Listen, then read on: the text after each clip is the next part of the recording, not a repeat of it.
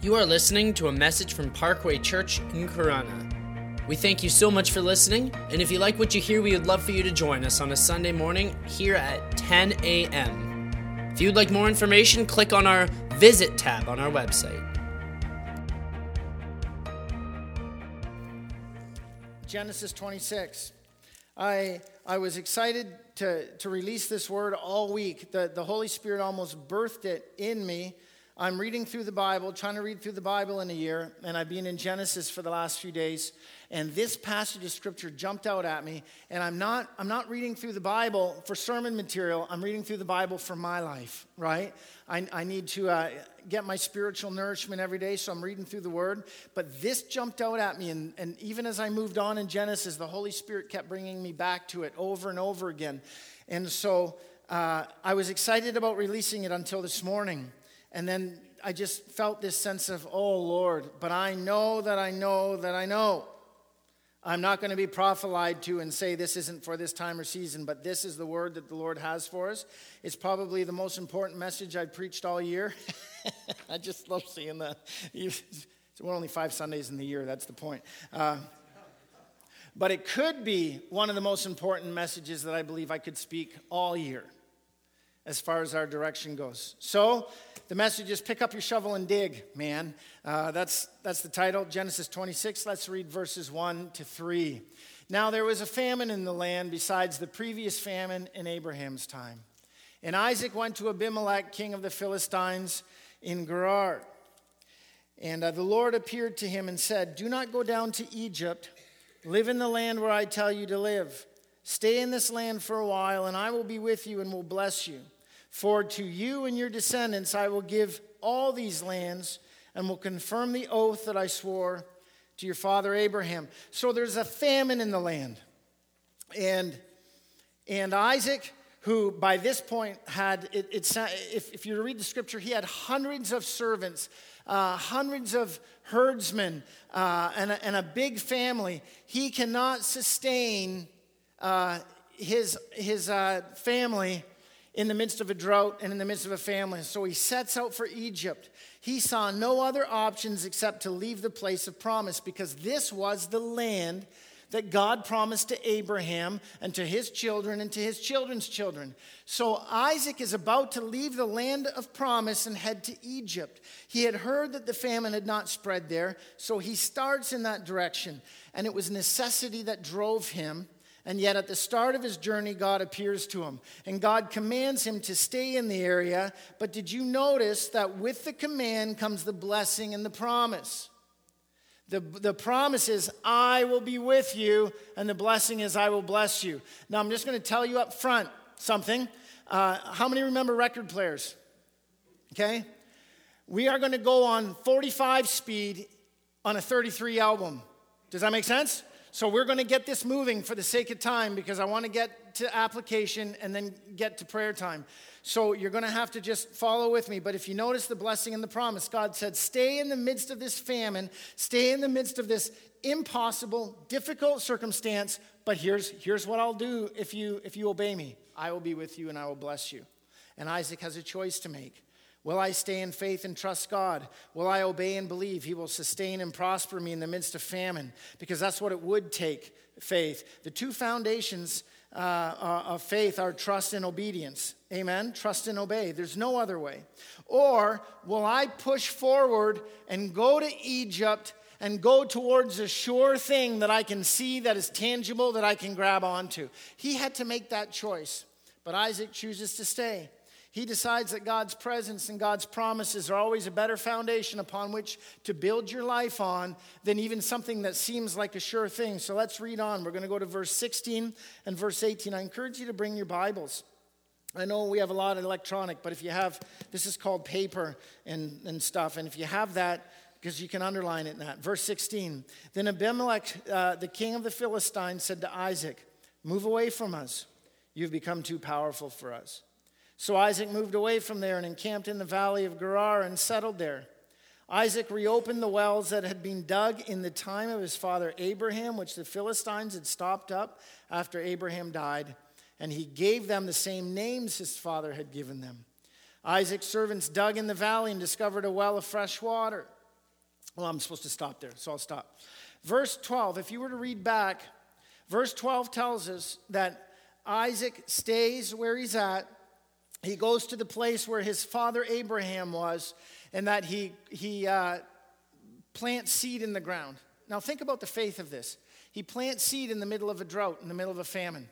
But the Bible says in verse 12 that he received a crop 100 times what he'd sown into it. How many here can say, I've experienced the fact that despite all odds, when God gives a promise and God promises to bless and God's in it, you can get a 100-fold crop in the midst of a famine. Amen? That's what God's presence does. God's presence and blessing will cause us to flourish against all odds. But then the Abimelech, the king of the Philistines, tells Isaac to leave because he's threatened by him. Instead of saying, man, you know what? Maybe we need to come along and be friends with this guy. They see the blessing of God. They see the provision of God, and they realize something. They realize, man, this guy isn't going to go anywhere as long as he's living in the blessing of God. And he became too powerful. They became threatened, and they asked him to leave. So Isaac leaves and falls back on the wells that his father Abraham had dug many years before.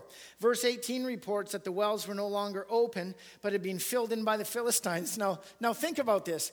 Isaac is in the middle of a famine. He's in the middle of a difficult circumstance. Now he's got outward opposition coming against him. So he goes to where his father's wells are, hoping to at least find some water temporarily, and he finds there's no water.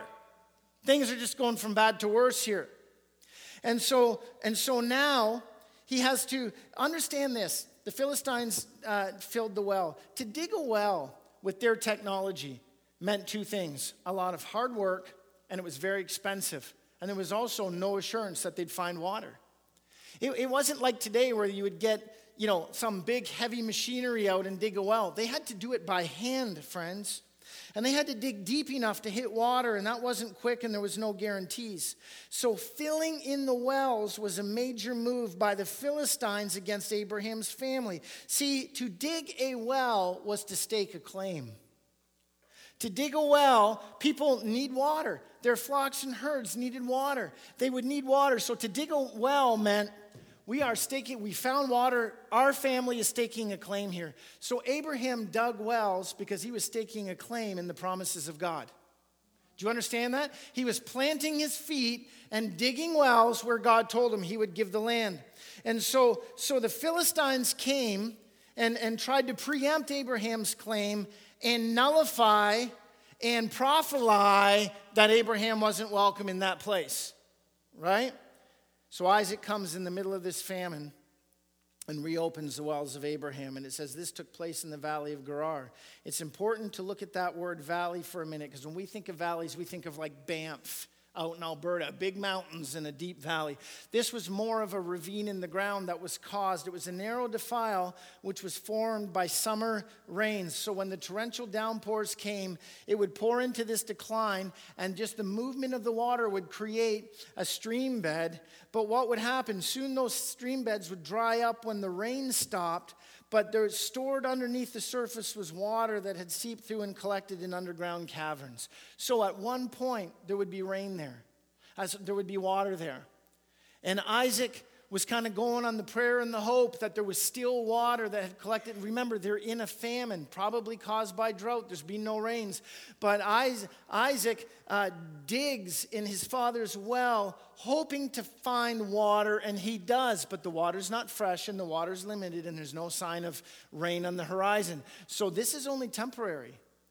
This isn't something that's going to sustain.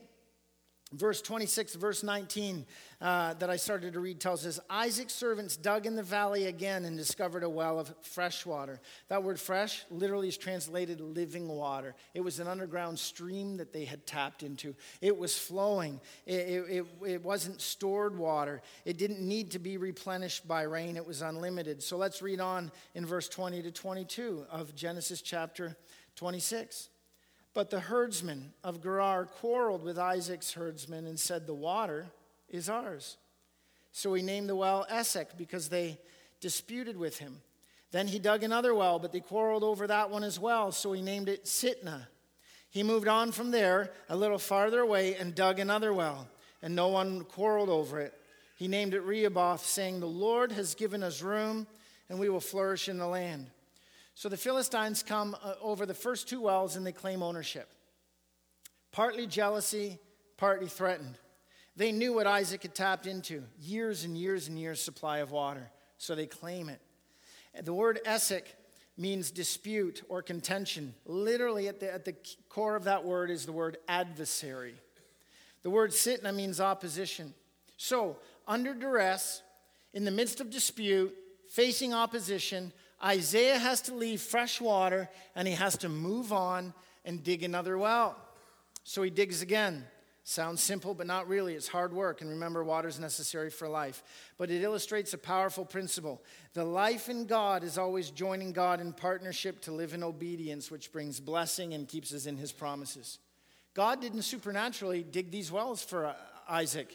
He had to dig into those wells. He had to dig down. But how many of you know if God wasn't in it, he wouldn't find water? It's a partnership. Striving in our own flesh and works just wears us out. Doing nothing and expecting God to do us all shows no faith or desire. So Isaac remaining in the blessings and the will and promises of God was not without effort or cost or controversy. You got to log this all in because we're just laying the groundwork and then we're going to go with application. But God prevails. So Isaiah digs again. He finds water and he says this is going to give us room and room to flourish and room to go. Because water was life. Where you find water, you built your life around. You literally pitched a tent where there was water. But here's what happens. They find water, and in Genesis 26, verse 23 to 25, it says, "From there he went up to Beersheba. That night the Lord appeared to him and said, I am the God of your father Abraham.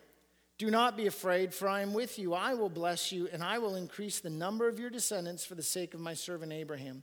Verse 25, Isaac built an altar there and called on the name of the Lord. Then listen to this. Then he pitched his tent. That means he said, this is where we're going to put down roots. This is where we're going to build. He pitched a tent there, and his servants dug a well. Verse 32 says this, "That day Isaac's servants came and told him about the well they had dug. They said, we have found water." Did you notice something about his motivation for moving?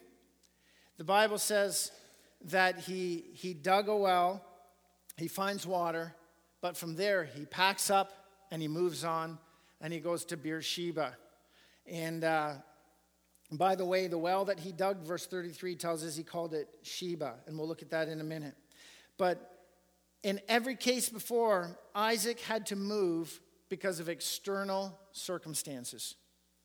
He was told to move, and then he followed the pattern of his father's wells. When he dug a new well, he dug another well, he moved because of opposition. But this time he digs a well and he finds life. There's no opposition. He even says, man, we could grow here, we could flourish here, but he moves on anyways. See, the impetus was different. The impetus went from being external to internal. God was leading him. God was guiding him at this point. And it was obedience. And he worships the Lord there, and he calls that well Sheba, which means 7. Maybe this was the 7th well that he dug, but in Scripture, 7 speaks of completeness, of perfection, of fulfillment. So he says, this is where God's been leading me. This is where God wants me. So he pitched his tent. So now we're going to bring it home. And I believe God is calling us as his church and his people to dig some wells. He's calling us to dig some wells. His people, as represented here at Parkway, we need to get out our shovels and start digging. The time of promises fulfilled is now, not some far-off future time. I don't know about you, but I get tired of praying about what God's going to do, who God's going to save, who God is going to heal, how God is going to pour out, and it's always some far-off time. I believe the time is now. The time is now of the blessings and God's prophecies and promises in his word, and the manifest presence of God touching his people with power is now. I believe that there's many in the Church of Jesus, including many here this morning, that are waking up to the fact that our nation is in a spiritual famine. How much more ungodly can we get? And it's not even that people are walking away from God. It's the brokenness and the unwholeness that people are living in. And that the Church of Jesus, if the world is in a famine, the Church of Jesus is at best dry. We must understand that God isn't going to bypass his church. He's not going to bypass you and I in order to see people saved, healed, delivered, set free, and restored. It's not someone else. The mandate is yours. The mandate is mine for this time and for this place. I believe God's heart for us is that we would be so desperate for the life of the Holy Spirit as Isaac was for living water, that we wouldn't see fresh, frequent infilling of the Holy Spirit as optional or for those flaky people, but that it's necessary, that we would be driven to get our spiritual shovels and dig into the life and the promises of God, that if we seek him, we will find him. And church, it will be necessity that drives us to prayer, both individually and corporately. God help us that we're too busy watching football and Netflix to pray for the people in our lives that are going to hell. And so I believe it will be necessity that drives us into his presence, into fellowship with the body of Christ, to seeking God on behalf of unsaved loved ones, for a manifestation of the gospel to set captives free and see lost people saved. See, without water, Isaac's family, their days were numbered. So they dug wells. What does it take for me to dig? What does it take for you to dig? Family members who are not saved and lost. I'm not trying to be harsh this morning, but I just need to remind you, how many of you believe that Jesus always told the truth? And Jesus spoke more about an eternity in hell than he ever spoke about heaven. That's just the reality. If we want to accept Jesus' words about heaven, we've got to accept Jesus' words about hell. And by the way, Jesus said, no one comes to the Father except through me. What about neighbors who are lost without Christ? What about abundant life that is supposed to start now and is only obtained by the power of the Spirit? What about the people in our lives that need healing for mental issues, sicknesses, broken people, hurting people? They're sick in body, sick in soul, confused in mind, just walking around in brokenness. And the church judges them instead of understanding that power comes in the name of Jesus and the goodness of God can set them free. Nothing short of an encounter with the goodness and love of Almighty God will compel people without Christ to leave behind their sin, repent, and follow Jesus. Without the Holy Spirit convicting them, we will never convince them. So it's time for the Church of Jesus Christ to grab the shovel and dig some wells. So we live in a throwaway consumeristic culture, don't we? It's easier to replace than repair. We see that in marriages. We see that in relationships.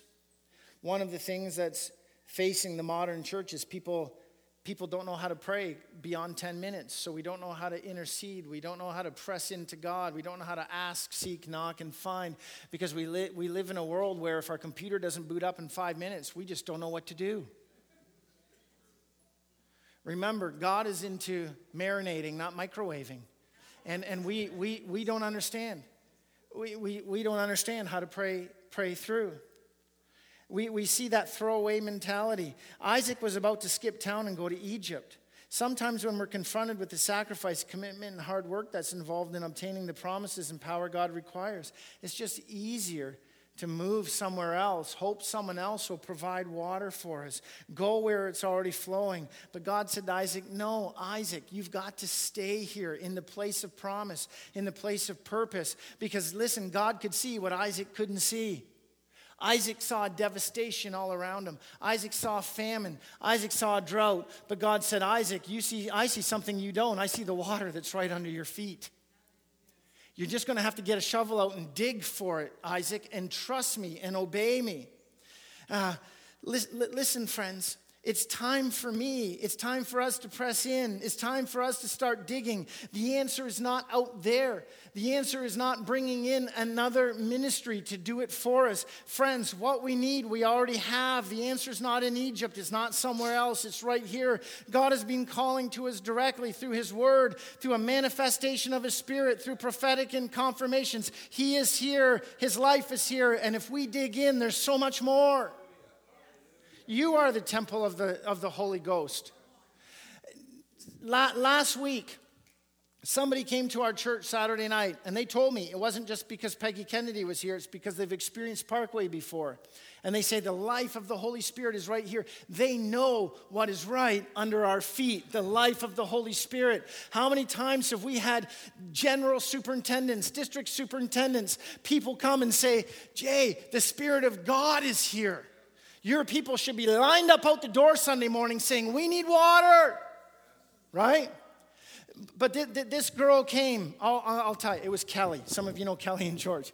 Kelly came. What I didn't know was she was 48 hours off of a major surgery where they did some work on her organs. Not the kind you play, like these kind, inside her. And she wasn't meant to do anything for a week. But she said, the Spirit of God compelled me to get to Parkway. So she goes, 48 hours later, she drove an hour and a half to get here. And this is her experience. She says, I walked through the doors of your sanctuary and the Spirit of God hit me. She goes, your worship team wasn't even playing. It was Lake Mount's pre-service music. She goes, the Spirit of God hit me. And she goes, I made this declaration. You are here, and where you are, there's healing. So my healing is here, so I receive healing. And she said, instantly, I started to go like this, Jay. And she goes, where my surgery was, all the pain left. All the pain was gone. And she said, I came back Sunday morning, no pain. I feel completely well, like I didn't have a major surgery 48 hours before. She saw something that was right under our feet, the power and the ministry. And you say, well, she must be so favored by God. It's because she drove that far. God was just honoring that. No, you know what it was? Childlike faith. Childlike faith, it just simply said, you're here, healing's here. Where you are, there's the fullness of who you are, and who you are is good. You're the healer, you're the Savior, you're the deliverer, you're the Redeemer. You're the God who loves us, the God who redeemed us, the God who has given everything so that we can have all things. So I just received that tonight. Right under our feet, friends. Right under our feet. And the Sundays I come to church and just think like, why am I here, man? The football game's going to start, Lord. Not that any of my teams are left, but that's besides the point. God's saying, Jay, you don't see what's right under your feet. We can come expecting, we can come hungry, amen? And so if we could see beyond what our natural eyes see and understand the necessity of the life and power of the Spirit filling us, our church, our community, we would dig, we would dig, we would dig. The Lord's been showing me nothing's ever changed. And I'm not saying all of these things are wrong. But we're going to talk about balance in a minute. But there's imbalance in our lives. How do we ever expect to watch 9 hours of TV a day and read a 5-minute devotional in the morning and ever expect things to change? How can we just be so worried and caught up with things of the world and expect our faith and confidence in God to grow? If we could see beyond what our natural eyes see and understand the necessity of the life and power of the Spirit filling us, we would dig. Every day we would dig. And once we've tasted of His power and presence, we would build our entire lives around His presence. We would constantly come and be refilled with the life-giving presence, frequent, fresh infillings of the Holy Spirit. So Isaac decides to stay, but he's thirsty. He needs water. So the first thing he does is he resorts to what he knows, his past experience with well digging. So he follows the wells that his father's already dug. I mean, it makes sense, right? They're already there. It takes a lot of effort, but not quite as much as digging into hard ground that's never been turned up before. But his direction was dictated by the past. You realize that, right? He wasn't necessarily going in the direction that God wanted to lead him. He was just following the past. And he does find some life there. It wasn't fresh. It was almost used up, but it was a starting point. And I think it's easy for us when we realize we need God. We get that sense of loss.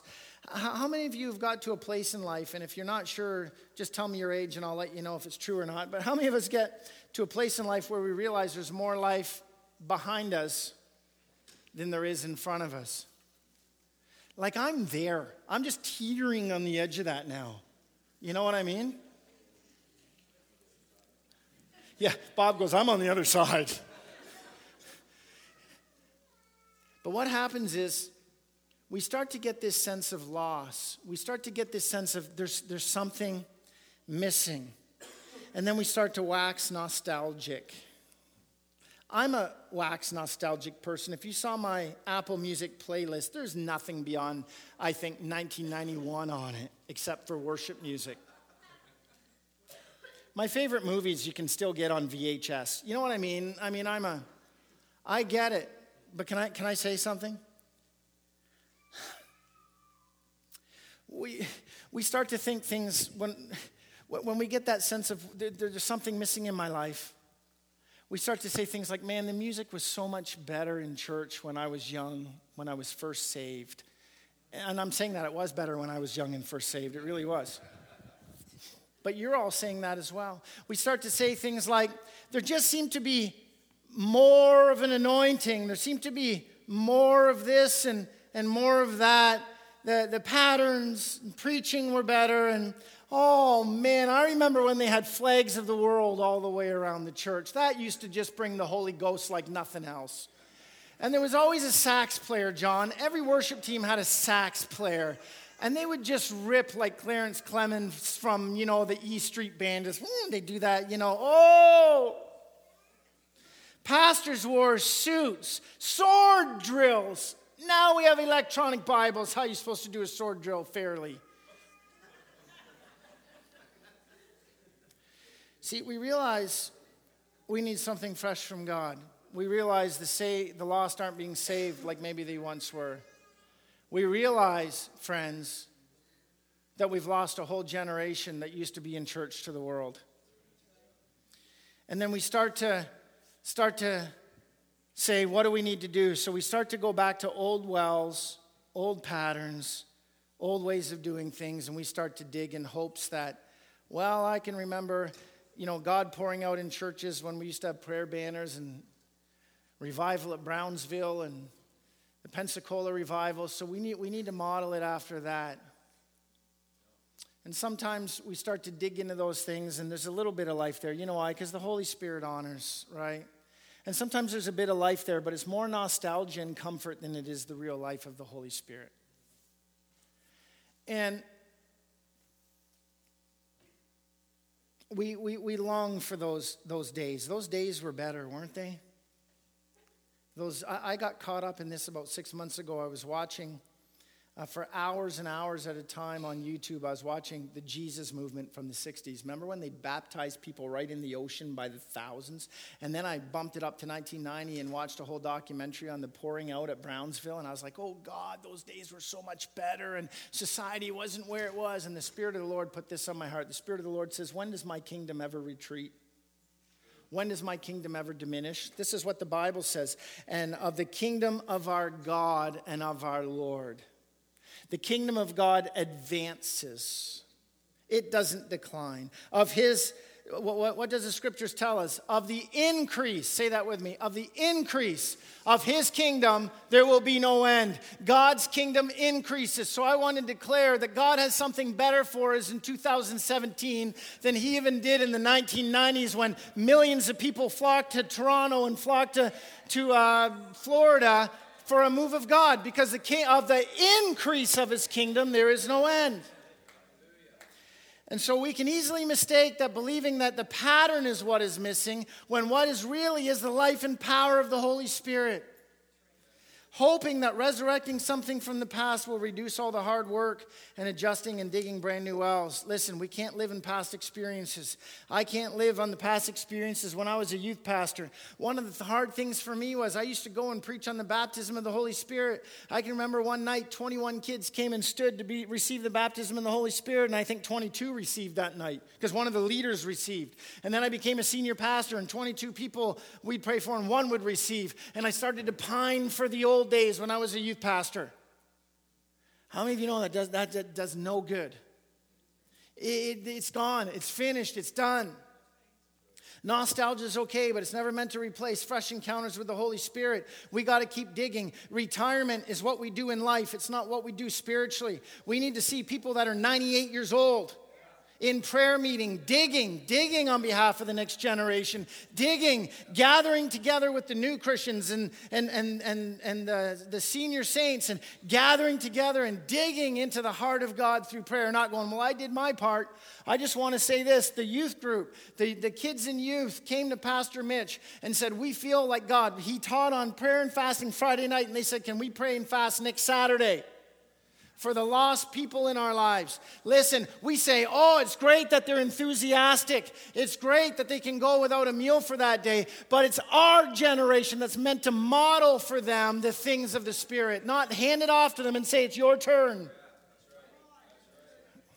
Okay. Are you still with me? I don't have a whole lot more to go yet left. So let's go back to the text. What happened when Isaac hit fresh living water? What's the first thing that happened? Controversy.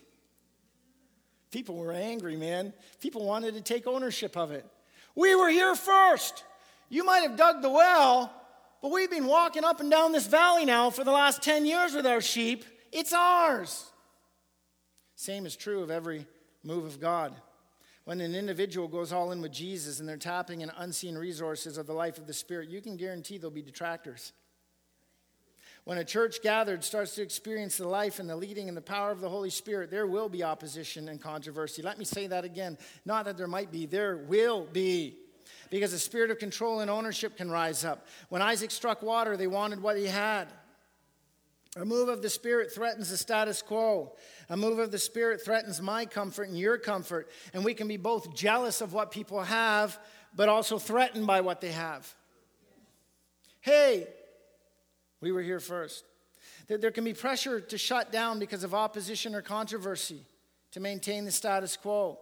But once you've tasted fresh water, famine is intolerable. Once you've tasted fresh water, even going back to redug memories of past moves and stale water doesn't cut it anymore. So we have to keep digging. There's two arguments that people give. And listen, these are people that love Jesus and love the church. Okay? This isn't criticism. This is people that honestly, a move of God comes and controversy rises up. And sometimes people who love the church come and say things like, you know what? If this really was a move of God, I don't think there would be this controversy. You know, I know so-and-so. No, listen, people are well-meaning. Folks, I've said things like this. People have said things like, you know so-and-so? Yeah, they're as old as dirt. Yeah, and they've been in this church since the beginning of time. They sat on the deacon board with Abraham and Isaac and Jacob. And you know how faithful they are, Pastor. You know how much they love Jesus. Yep. Well, they don't agree with what's going on. And I just don't understand how, if this pouring out of the Spirit is of God, how they could disagree, how there could be so much controversy. Here's the long and the short of it. Here's the kind way to say it, is that, really? If it's really a God thing, there'll be no controversy? Jesus was a God thing. Well, let me rephrase that. Jesus was God in the flesh. The Word became flesh and pitched a tent among us. But the darkness has not understood it. Right? Now you're calling those people dark. Oh. Listen, the Son of God came to this earth to what? Show the will of the Father. And it says he went about doing good and setting people free. And there was controversy, and they nailed him to a cross. So to say that if this was God, there'd be no controversy, it's just not true. The second thing that well-meaning people say, and I'm gonna confess to you, I've said it. In fact, I've said it in the last 6 months. Is they'll say things like, well, you know, well-meaning people come and they say, well, you know, I need to caution you to pursue balance. Rather than embracing zeal for God and hunger for the Holy Spirit and desire for revival. Now, sometimes I know people are talking about people's response to the moving of the Spirit. I understand that. Balance. But I've heard people say in the last few years, talking about people who have a zeal for God, they've said to me, but don't you think they need to have a little more balance in life? What? They need to talk more about movies and football and hockey and knitting and things rather than Jesus? Yeah, they should be a little more balanced. Let's break that out.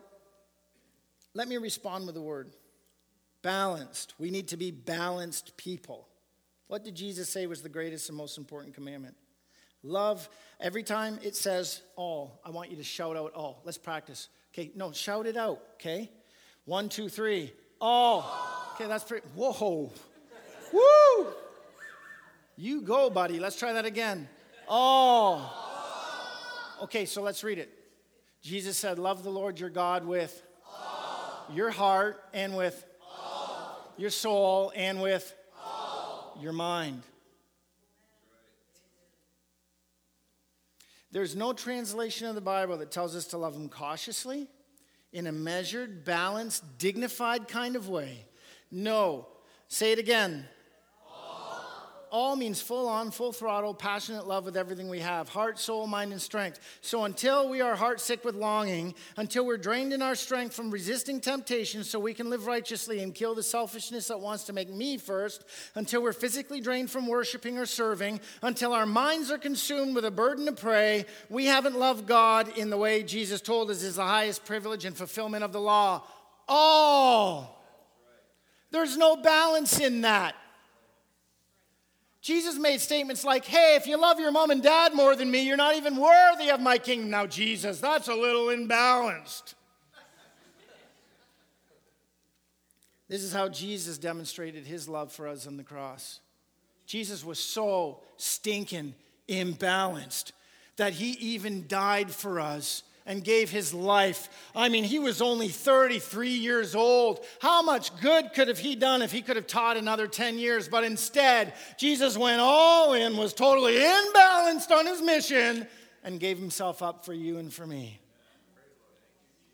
He loved us with all his heart, with all his soul, and with all his mind. So I believe that digging a well into the life of the Spirit is opening up an alabaster jar of 1 year's wages and pouring it out on Jesus out of sheer love and appreciation. Think about that. Did that catch you? A year's wages. I don't know how much you make a year, but man, that's expensive perfume from my point of view. And she poured it out all over Jesus. She's so imbalanced. Oh, she could have taken that same money, sold that perfume, and given it to the poor. But instead, this flaky nutcase, this imbalanced person pours it all out over Jesus and wastes it. Who was the one that called for balance? The Bible says it was Judas, who would later betray Jesus. Man, Jesus just let her get all imbalanced and weird. Digging a well into the life of the Spirit, into the presence and heart of God, is like David dancing before God in his boxer briefs, which happened in Scripture. They were Calvin Goldsteins. So enraptured and excited he was to have the presence of God return to Jerusalem, the Bible says that he danced in his underwear, making a fool of himself in front of his nation. This is the king. And his wife, Michal, looking from the window, was like, hey, David, let's dial it back a little bit. You're a little imbalanced. You're going to have to sit and preside in the court tomorrow, and all they're going to see is you in your underwear. How are they ever going to take you seriously? You know what's the interesting thing is? The Bible says God cursed Michal and blessed David. It's Jesus' disciples dropping their nets right there in the water where they stood and walking away from their family business to accept the privilege to follow Jesus wherever he went and have a front row seat at the greatest revival the world had ever seen up to that point. Man, did you hear how imbalanced those guys were? Their dad worked so hard to establish that business for them. He passed it right on to them. And they just walked away from it, John. To go be itinerant evangelists and raise the dead and heal the sick. Like, radical. Imbalanced. It's Abraham tying his son and placing him on an altar and about to sacrifice him out of sheer devotion and commitment to obeying God at all cost. Imbalanced. It's Paul saying, I consider everything as a heap of dung compared to the surpassing greatness of knowing Jesus. I consider it all lost, dead to me. Paul, you had degrees coming out the yin-yang. Your parents paid for you to go to rabbinical school. And you're just going to throw that all away? Your mom, if she were alive today, she'd be rolling over in her grave. Right? Paul, you had all this status. Now they hate you and they're throwing you in prison. You're always wounded and hunted and hated. Paul, if you just had a little balance in your life, you'd be a lot easier for people to handle. Paul, you're kind of bringing this on yourself. By the way, balanced isn't a Christian concept or thought. It's a Buddhist value. It's a Buddhist value that says it's trying to find the perfect tension between two opposite sides. Scriptures insist not on balance, for God seems to delight in imbalanced people whose lives are consumed with a zeal for him. But scriptures point to a spirit-revealed wisdom, love, and obedience to God's word, and a devotion to his kingdom that protects us from the worldly imbalances of working too much, being too money-focused, pursuing worldly comforts and pleasures, and being distracted by temporary things. That's what the Bible insists on.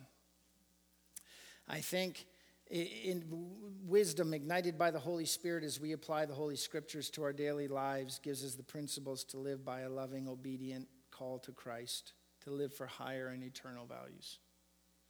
I think balance is has been an excuse in my life for spiritual apathy.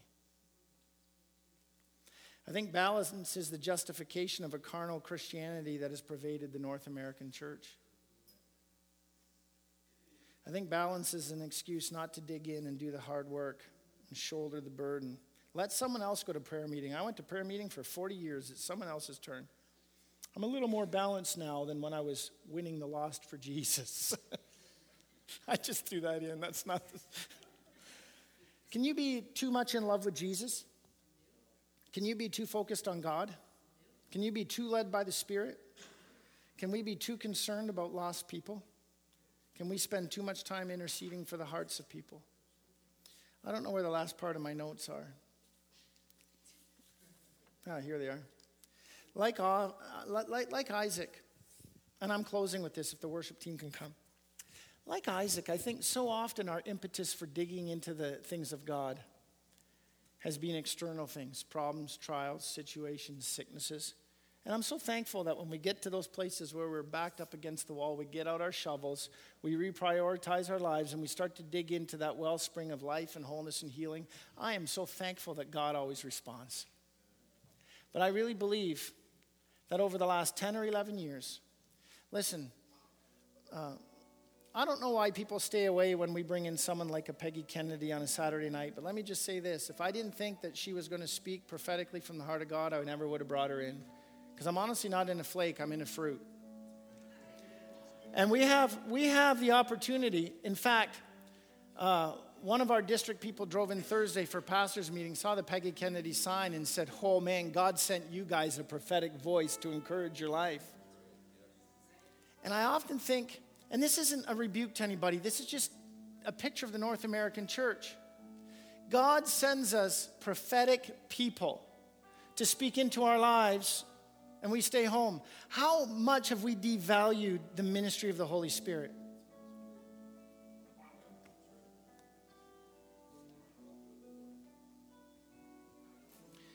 And can I just say this as well? I don't believe in revivals where pastors pressure people to come every night and burn themselves out. So let's get that out of our mind right at the start. I believe in revivals where we are just digging into the wellspring of life that we can't live without, we try to live without, and we get to the place where when life backs us to a wall, we start digging again. But let our impetus just be hunger. Let our impetus just be the leading of the Holy Spirit. I think that we've been out of balance as the Church of Jesus in North America, and God's calling us to dig new wells, to pursue a fresh outpouring of the Holy Spirit, new encounters with His presence. I call to the senior saints. And I call to the brand new Christians. The time to dig in and gather and pray is now. The time to call out to God for our prodigals is now. It's time to do away with comfort and costless Christianity and do the hard work of digging, seeking His face, leaving our sin behind, not crowding out passion with entertainment and leisure, but to seek His face, not comfort, to get out of the boat, not chastise those who rock the boat. if my people who are called by my name would humble themselves and pray, and if they would seek my face and turn from their wicked ways, then I will hear from heaven, I will forgive their sin, and I will heal their land. How many of you have prodigals and unsaved loved ones in your life, and you say, hey, wait a sec, they're living in this land? If we would humble ourselves, if we would pray, call on his name, seek his name, then our prodigals, why do prodigals get saved? Why, wherever there's a pouring out of God in a church or a region, do prodigals come to Jesus? Do you know why? Because the church starts to call out to God on behalf of the land, and God starts to work on the prodigals. More than just a 5-minute morning thing, Lord, I pray you convict my kids of their, Lord, just bring them back to you. But we get on our faces and we say, Jesus, I got to turn off Netflix. Jesus, I got to go for a prayer walk because I got to call out for the next half an hour on behalf of lost people who are going to hell without you. So Jesus, I give you this next half hour and I cry out to you. I cry out to you on their behalf, Jesus. That's why the lost get saved in the midst of a revival, because the church of Jesus is digging into a wellspring of life and prayer and commitment that we didn't before. Does this make sense? It's time to grab the shovel and start digging. We honor the past. We're grateful for the present. But the Spirit is saying there's so much more. And so this morning, we're going to have you stand in a minute. Some of you, like I've had to, might need to repent of prayerlessness. I'm too busy, Lord. The church is too busy while the world is broken, while our prodigals are leaving the church. We might need to repent of carnality and sin, repent of apathy. Some this morning might need to just spend time with God. God, I'm not where I once was. Just breathe into the embers of my heart. Some might need to just seek him on behalf of your family this morning. Some might just simply need to say, God, I haven't been in your presence in a while. I know your presence is all around me, but I just need your presence. Whatever this morning, this is what we want to do. We want to turn this room into a place of prayer, a place of worship, a place where you can just get alone with God. The altars are open. I do encourage some of you to come to the altar, and I'll tell you why. It's a sign. God, I give myself to you. I commit myself to you. And I'm not worried about what anybody around me is doing. I'm just going to shut in with God. You might want to kneel where you're at. If you have to go, God bless you. Thank you so much for coming this morning. But for those who would stay, let this be a house of prayer. Let's stand, okay? Jesus. Jesus. There's a wellspring that's going to start flowing right now. Holy Spirit, I pray that you would come upon every person, even non-believers this morning. Convince them of your reality today, Jesus, by just letting that river of God, that river of goodness flow right now in Jesus' name. We receive you, Lord. God, if repentance is needed, I pray that you would draw people. If getting alone with you and people working through some of the issues in their lives, and Lord, I pray that you would do that as well in Jesus' name. Thank you, Lord. Okay, church, the altars are open. Some of you need to come. Let's just take a few minutes and pray. Thank you so much for listening to our message. We hope that it blessed and encouraged you. If you would like to know more about Parkway Church, you can visit our Visit tab at parkway-church.com. And if you like what you hear, we would love to come have you join us on a Sunday morning here in Corunna at 10 a.m.